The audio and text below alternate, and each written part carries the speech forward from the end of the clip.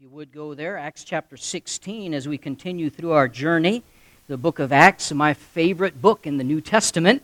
You ask, why is it? Because that's the one we're in right now. So that's kind of the way I usually look at our favorite books of the Bible. But I do love the book of Acts. It's a book of action, and I like action things. If I'm going to watch a movie, I like a little action in there, amen? So this is a book that I enjoy reading through because it talks about how the early church started out. Luke records in this chapter 3 specific conversions, and we looked at the first one last week. We'll look at the two next ones this week. They show the power of the gospel to save people from differing backgrounds, different ways of life, and there's 3 very different people that get saved in this chapter. We saw last week Lydia, a cultured sinner, verses 12 through 15, and we looked at how the Lord worked, or Paul was able to work with her. She got saved. The gospel answered a thirst that was in Lydia's soul. Then after she said yes to the gospel, verse 15, and then she was baptized. She not only believed, but she was baptized, maybe right then and there. They were at a river's edge after all. But imagine the crowd that gathered, this well-to-do, well-dressed woman. Lydia was presumably well-off, owned the business there. And imagine the crowd that gathered and watched her, verse 15, and her household. So I don't know if that's husband, children, servants, but whoever was a part of her household, they also got baptized as well and saved. Lydia's testimony inspired others, and I want to look tonight at how our testimony, as we see example here, can make a big impact in the people around us and how we respond to trouble and things that happen in our lives. Now, looking at the 2 others here, let's start reading verse number 16. We've looked at the cultured sinner, then we're going to look at a captive sinner, and then a calloused sinner. Chapter number 16, verse 16. And it came to pass, as we went to prayer, a certain damsel possessed with a spirit of divination met us, which brought her masters much gain by soothsaying. The same followed Paul and us, and cried, saying, These men are the servants of the Most High God, which show unto us the way of salvation. And this did she many days, but Paul, being grieved, turned and said to the Spirit, I command thee in the name of Jesus Christ to come out of her. And he came out the same hour. And when her masters saw that the hope of their gains was gone, they caught Paul and Silas and drew them in the marketplace unto the rulers, and brought them to the magistrates, saying, These men, being Jews, do exceedingly trouble our city, and teach customs which are not lawful for us to receive, neither to observe, being Romans. And the multitude rose up together against them, and the magistrate rent off their clothes and commanded to beat them. When they had laid many stripes upon them, they cast them into prison, charging the jailer to keep them safely. All right, here's where we put ourselves in their place. They have been beaten. There are stripes laid upon them. What is their mindset? What are their actions after this happened? Verse 25. And at midnight, Paul and Silas prayed and sang praises unto God. And the prisoners heard them. And suddenly there was a great earthquake, so that the foundation of the prison were shaken, and immediately all the doors were opened, and everyone's bands were loosed. I want to preach tonight for a few minutes here on a wacky earthquake. This was a wacky earthquake. Father, I pray you'd help us in the next few moments here. Remove distractions, Lord. Help us to focus in on your word and what you have for us. We pray in Jesus' name, amen. We see tonight a captive sinner saved. It came to pass, verse 16, which as we went to prayer, a certain damsel met us, which brought her masters much gain. She was held by the cruel chains of slavery. First it was a cultured lady. Now we see a captive slave girl. First it was a successful businesswoman. Now it is a demon-possessed girl. This girl was a slave, and slavery was a major scourge in Paul's day. Now it's interesting that Paul never made any effort to deal with slavery directly or as a societal scourge, which it was, because he did not deal with social problems, but he dealt with spiritual problems. But can I tell you a secret? When you deal with spiritual problems and a person gets their spiritual side right, the social side gets fixed along with it. In fact, he saw that, we see that with Onesimus, we'll talk about just in a moment, but Man must get right with God before we get right with our fellow man. Man's first sin, what did it do? It separated man from God. When Eve sinned along with Adam with her, by the way, we like to blame the woman for leading us into sin, but the Bible says Adam was with her. He was standing there listening to the whole thing, and instead of being her spiritual leader and saying, no, Eve, we're not going to do this, he let her eat, and then he ate himself. Adam was just as guilty as Eve was. But man's first sin separated him from God. The second major sin we see in the Bible separated man from man when Cain killed his brother Abel. Today, we deal with many churches and many missionaries and missions agencies try to take the world, the social gospel, whether it be hospitals, orphanages, nothing wrong with any of those things. Those are good things, but that kind of puts the cart before the horse. When we are concerned with man's relationship with man, Paul knew better. Get a person right with God, and soon enough they'll get right with man. They'll get right with one another. It's a good reminder to us that when we are in conflict with a brother and sister in Christ, often there's a bigger problem behind it than just that conflict between us. So Paul did not address the issue of slavery. He addressed the spiritual problem of sin. The girl was a slave, but Paul doesn't deal with that directly. That does not mean Paul is putting his stamp of approval on the process of slavery. He's just dealing with the spiritual side. He did that with Onesimus. We see in the book of Philemon that Paul's answer to remember, if you know the story, the book of Philemon is a letter to Philemon because Onesimus was a runaway slave, came presumably to prison where Paul was at. Paul led him to Christ. Now he's free, and Paul sends him back to his master Philemon. And Paul does not deal with him as a slave, but he tells Philemon to treat Onesimus, his converted slave, as a brother in Christ, as Philemon treated Paul himself. And so if you're going to treat him as a brother, like Paul was telling him to, then the slavery thing is going to be a non-issue. Because if we get right with God, we're going to get right with man. So we see this girl held by the chains of slavery, also by the chains of Satan. Verse 16, a certain damsel possessed with a spirit of divination met us, which brought her masters much gain by soothsaying. The expression here, a spirit of divination, literally is a spirit of Python in Greek mythology. The demon Python, or the demon Apollo, connected with predicting the future, soothsaying, card reading, tarot, all those things we have today, fortune telling, that type of thing was going on even then. Now, Satan was called a serpent in Scripture. Genesis chapter 1, 2 Corinthians chapter 11, Revelation chapter 12, all throughout the Bible, he's referred to as a serpent. Whenever we see an infatuation with serpents, we are seeing an influence of Satan. If you like pet snakes, there's something wrong with you. I'm sorry. I have to believe that.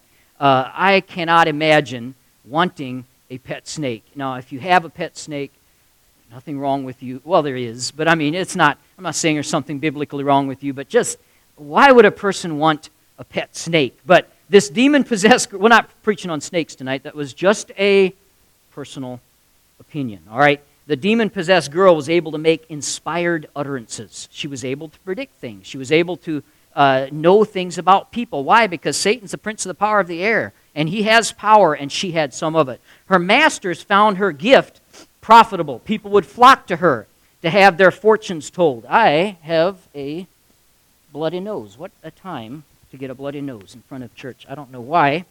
You talk about the devil, maybe he socked me in the face. I don't know. But her masters found her gift profitable. People would flock to her to have their fortunes told. She was a valuable piece of property.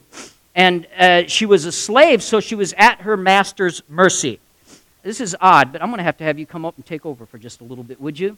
You can talk about this or you can talk about something else. I have never had this happen before where I got a bloody nose in front of church, but I'm going to go deal with it if you wouldn't mind.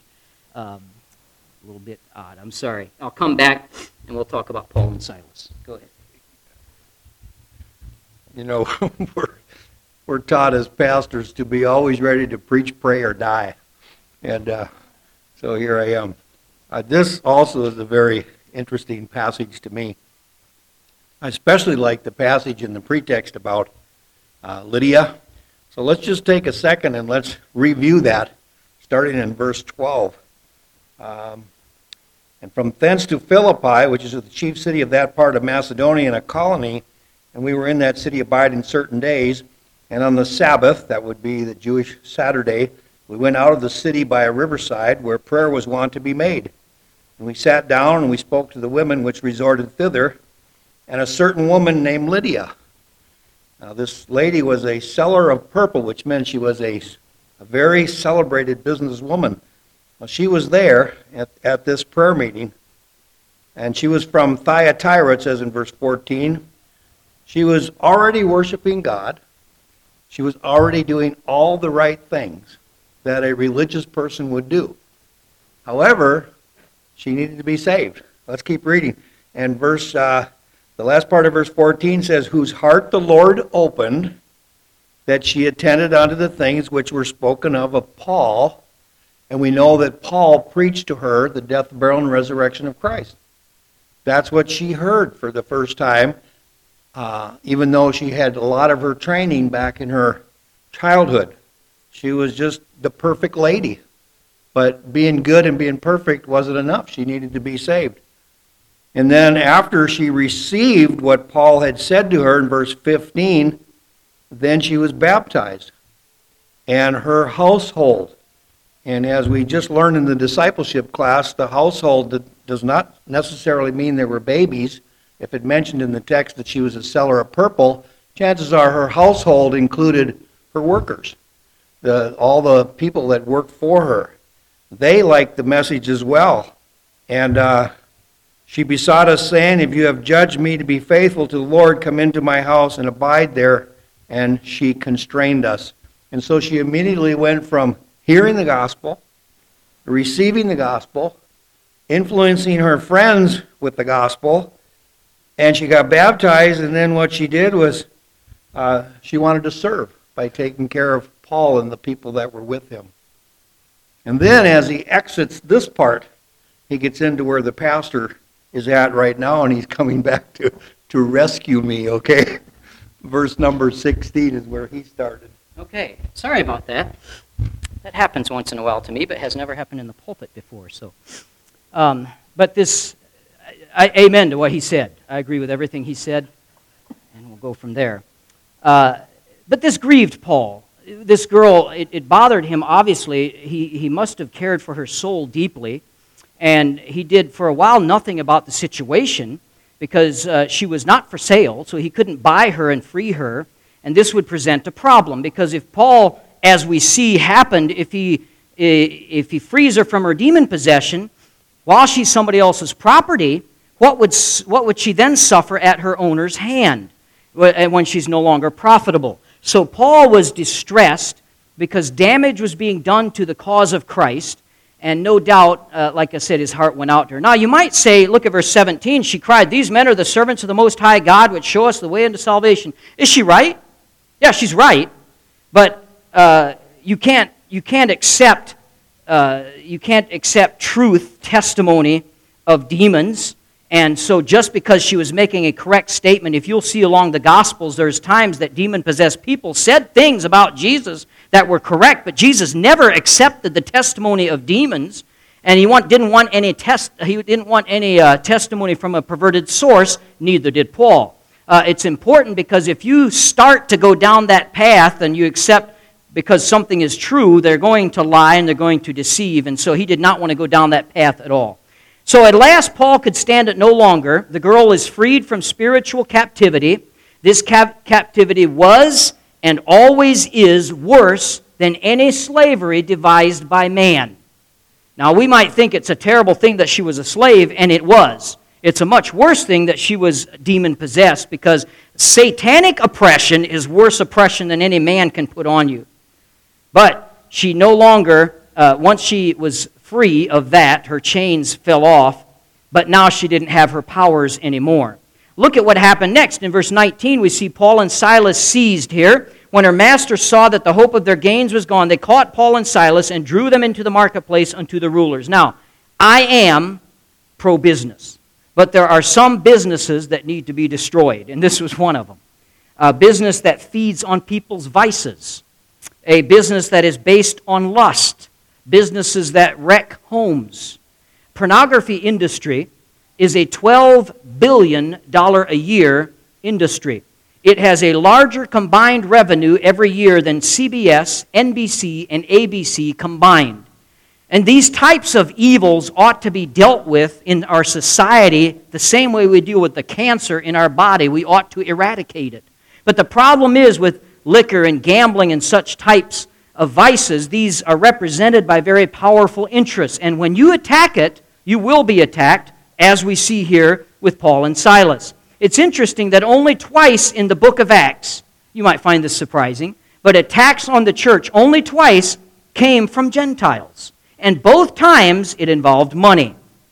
Philippi and Ephesus was the two places. Well, money was involved and the attack came. It is no wonder the Bible says the love of money is the root of all evil. Not money. Money is not the root of evil. The love of money is the root of all evil. So they cared not a whit for this girl, but she was profitable. Now she's no good to them. And they're furious. And they blame Paul and Silas. Verse number 20.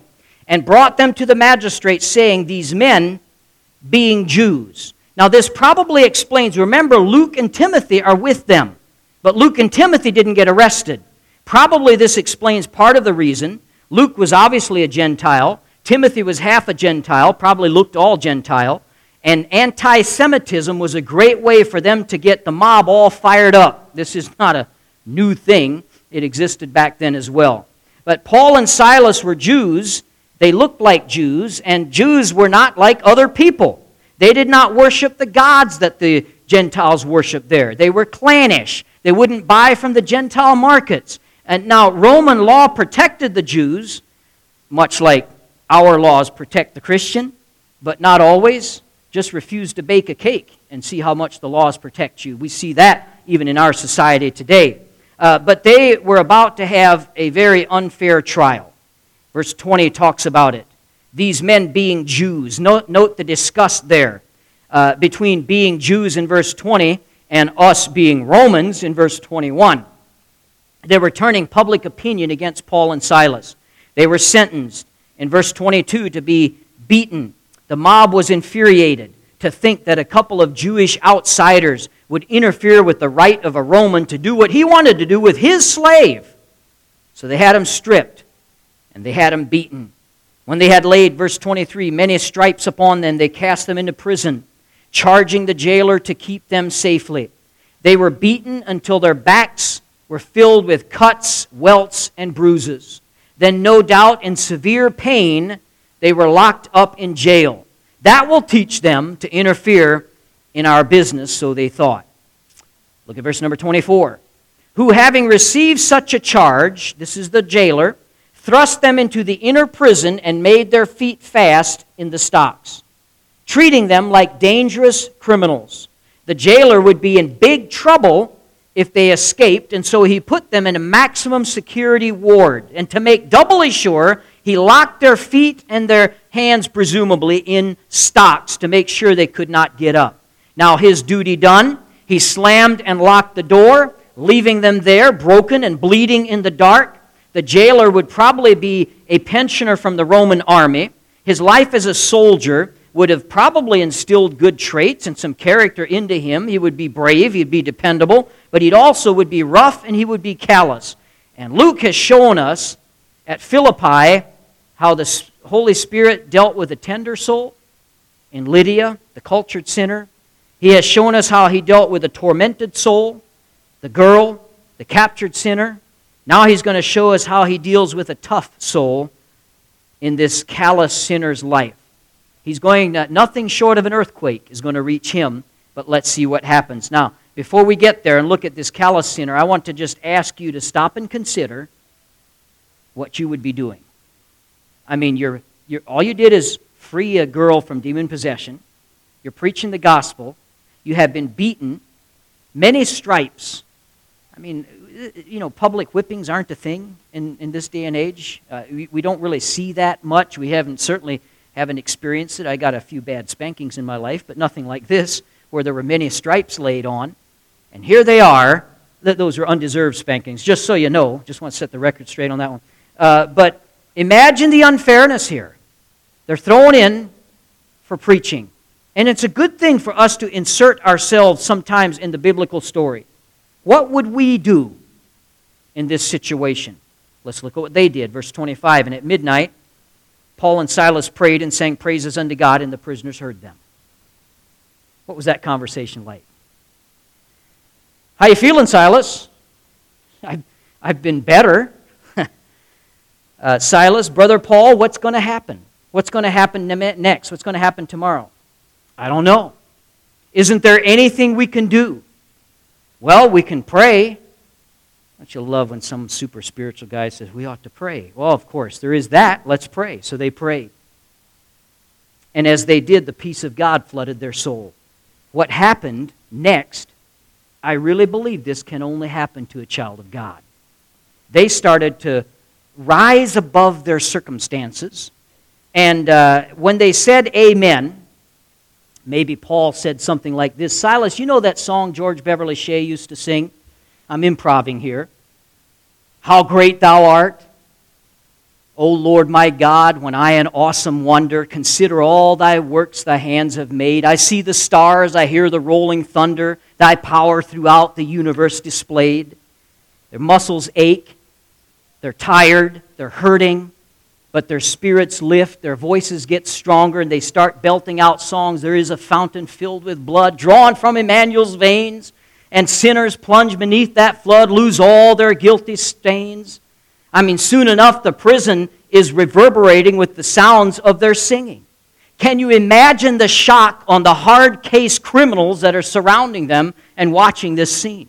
They know what it's like to be in the innermost prison. They know what it's like to have their hands in the stocks and their feet in the stocks. They would expect to hear yelling and anger. This is a place of cursing and manipulation and negotiation, but instead, to everybody's great surprise, they heard hymns.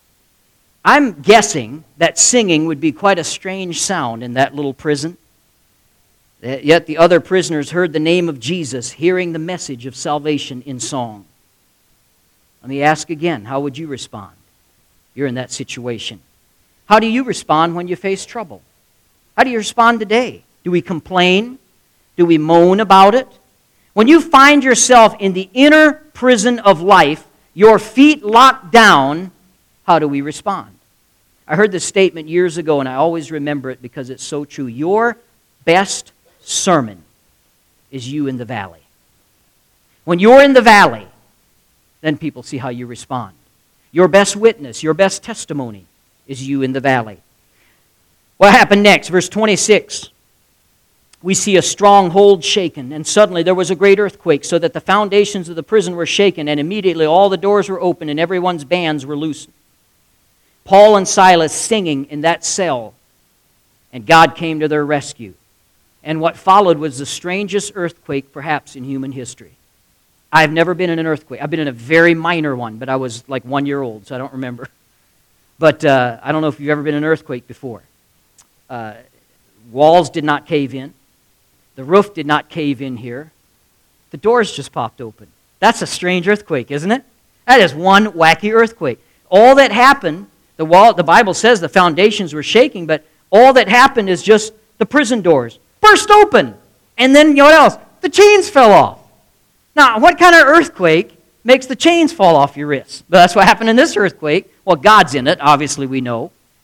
Oh, man, that our brand of Christianity would make things like that come about.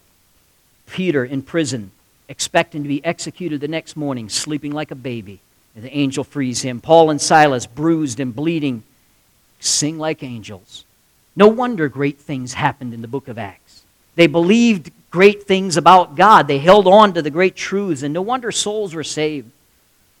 Look at verse number 27. The keeper of the prison, this is our callous sinner, awakened out of his sleep and seeing the prison doors open, drew out his sword and would have killed himself. Why? Supposing that the prisoners had been fled. Well, what would you expect? This wasn't the Hilton. Hey, if the doors open up, the residents are going to flee. That's usually what happens in a prison. And the earthquake woke him up. And he only needed to see one thing, the open doors. And he knew what was the result of that. If the doors to a prison are open, the prisoners are gone. That's just a deduction that he made. He knew he was a dead man. He would be disgraced. He saw the door open. He found what he believed to be an empty prison. He would be held accountable. Better to die now than face arrest, torture, or some public form of shame and death. So he pulled his sword. He was ready to fall on it and kill himself. But Paul, verse 28, cried with a loud voice, saying, "Do thyself no harm, for we are all here." Oh man, we could go into that too. Why were they all there? I mean, I can understand Paul and Silas, but they were all there. As I picture it, I can see maybe some of the prisoners, doors are open, let's get out of here. No, we're not leaving. Paul and Silas, I believe, had led many of them to Christ already because they all stayed there. None of them left. This was a three-part miracle. Paul and Silas rejoicing in suffering, every prisoner released by an earthquake, and every single prisoner restrained from running away. The jailer had to be absolutely flabbergasted when he sees this scene. And it was true. There they were, all of them. Every prisoner stayed. What an amazing thing. Some power, greater than he had ever known, kept each prisoner in his cell. He did not know what it was, but he did know one thing. It had to be connected to these two men, Paul and Silas. There was something about them. Maybe he had heard their message. Maybe he heard them sing. Maybe they had responded kindly to his rude treatment. All he knew that his life was saved because of these two men. Conviction of the Holy Spirit and yearning filled his soul. A greater miracle, can I tell you, a greater miracle than shaking the prison took place because this man, to his very core, was shaken. And it's a greater miracle to shake a man than it is to shake a prison. And he was to the depths of his soul. The Bible says he sprang in. He came trembling, and he fell down before Paul and Silas and brought them out and said, "Sirs," verse 30, "what must I do to be saved?" And they said, "Believe in the Lord Jesus Christ, and thou shalt be saved in thy house." This man was now thoroughly under conviction. He had come face to face with men that had something that he did not have, and it rocked him to his core. He was hit where he lived in this jail, just like Peter was with the fish. Remember that? When Jesus caught all those fish, beat Peter at his own game. Well, here the same thing happened to this man. He was beaten at his own game. He brought him out, presumably to have a better look at him. And his second reaction was to ask him the only question left, what must I do to be saved? A sense of his own personal sinfulness weighed on him. He knew what he would have done had the roles been reversed. Had he been a prisoner, and had he been beaten, and had those doors sprung open, he would have definitely run off. And he knew that was not the case with these men, and instantly he knew he was lost and needed to be saved. If anyone could help him, it was these men, and that prompted his question, "Sirs, what must I do to be saved?" And I like the fact that Paul is not in this way, but he could have answered, "What, do? What do you mean, do? It's all been done." Amen? That's what he answered. All you got to do is believe. The work's been done by your Savior, the Lord Jesus Christ. Jesus has paid the price. And so the answer to this do question, it isn't a do question, it's a done question. Praise God for the Messiah. The key word is not do, it is believe. Believe on the Lord Jesus Christ and thou shalt be saved.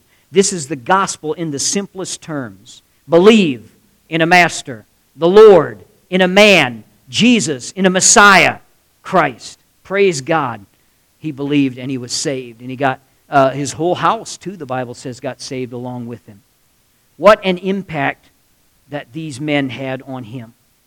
Now, the challenge tonight is really simple. What are you doing to affect someone for the gospel? Now, I don't know about you. This moment has never happened to me where I have so impacted that somebody slides down to me on their knees begging me, what must I do to be saved? That's a pretty dramatic moment. But we can awaken in other people a thirst for what we have. And when we are in trouble, and when we have problems, and when we have difficulties of life, and other folks can see us go through them, and when we can sit in just in a picture, in prison, when we sit with our backs raw from a beating, and we're singing instead of complaining, and we're praising the Lord instead of moaning about all the troubles in our life, friend, that makes an impact. That makes an impact in people. And it makes them thirsty. My dad, whenever he hears the term, you can lead a horse to water, but you can't make him drink, my dad always has the same response. Yeah, but you can give him some salt. Make him thirsty, see? We can do that. What did the Bible call us? The salt of the earth, amen? One of the things salt does, it makes people thirsty. You give somebody enough salt, they're going to go after the water of life. And so we need to make people thirsty. And that's exactly what Paul and Silas did here. With their testimony, the way they responded to trouble, that showed this man, these men have something that I don't have. Not only that, they have something I want. And he slides in front of them on his knees. What must I do to be saved? Wow. That makes me want to do kind of what Paul and Silas did, to create that desire and that thirst in another person for the Lord Jesus Christ. Let us be about that business. And I can tell you, now we probably, this week, you will not get thrown into the clink. You'll probably not be beaten. You'll probably not be have a raw back from all the stripes laid on you, but you will have issues. You will have problems. Somebody will offend you, or something will happen where you have an opportunity to respond with grace, or you have an opportunity to respond in anger. How are you going to respond to the troubles in life? It makes an impact because somebody is always watching. Somebody's watching you, especially if they know you're a Christian. They want to see how you're going to respond. Somebody offends you. Somebody cusses you out or does something to upset you. How do you respond? It was a response, not an action, that led this man to Christ. He saw the response of Paul and Silas. How about yours? How are your responses? Father, we thank you for this passage. I thank you, Lord, for the opportunity we have of opening your word and just seeing what you have for us.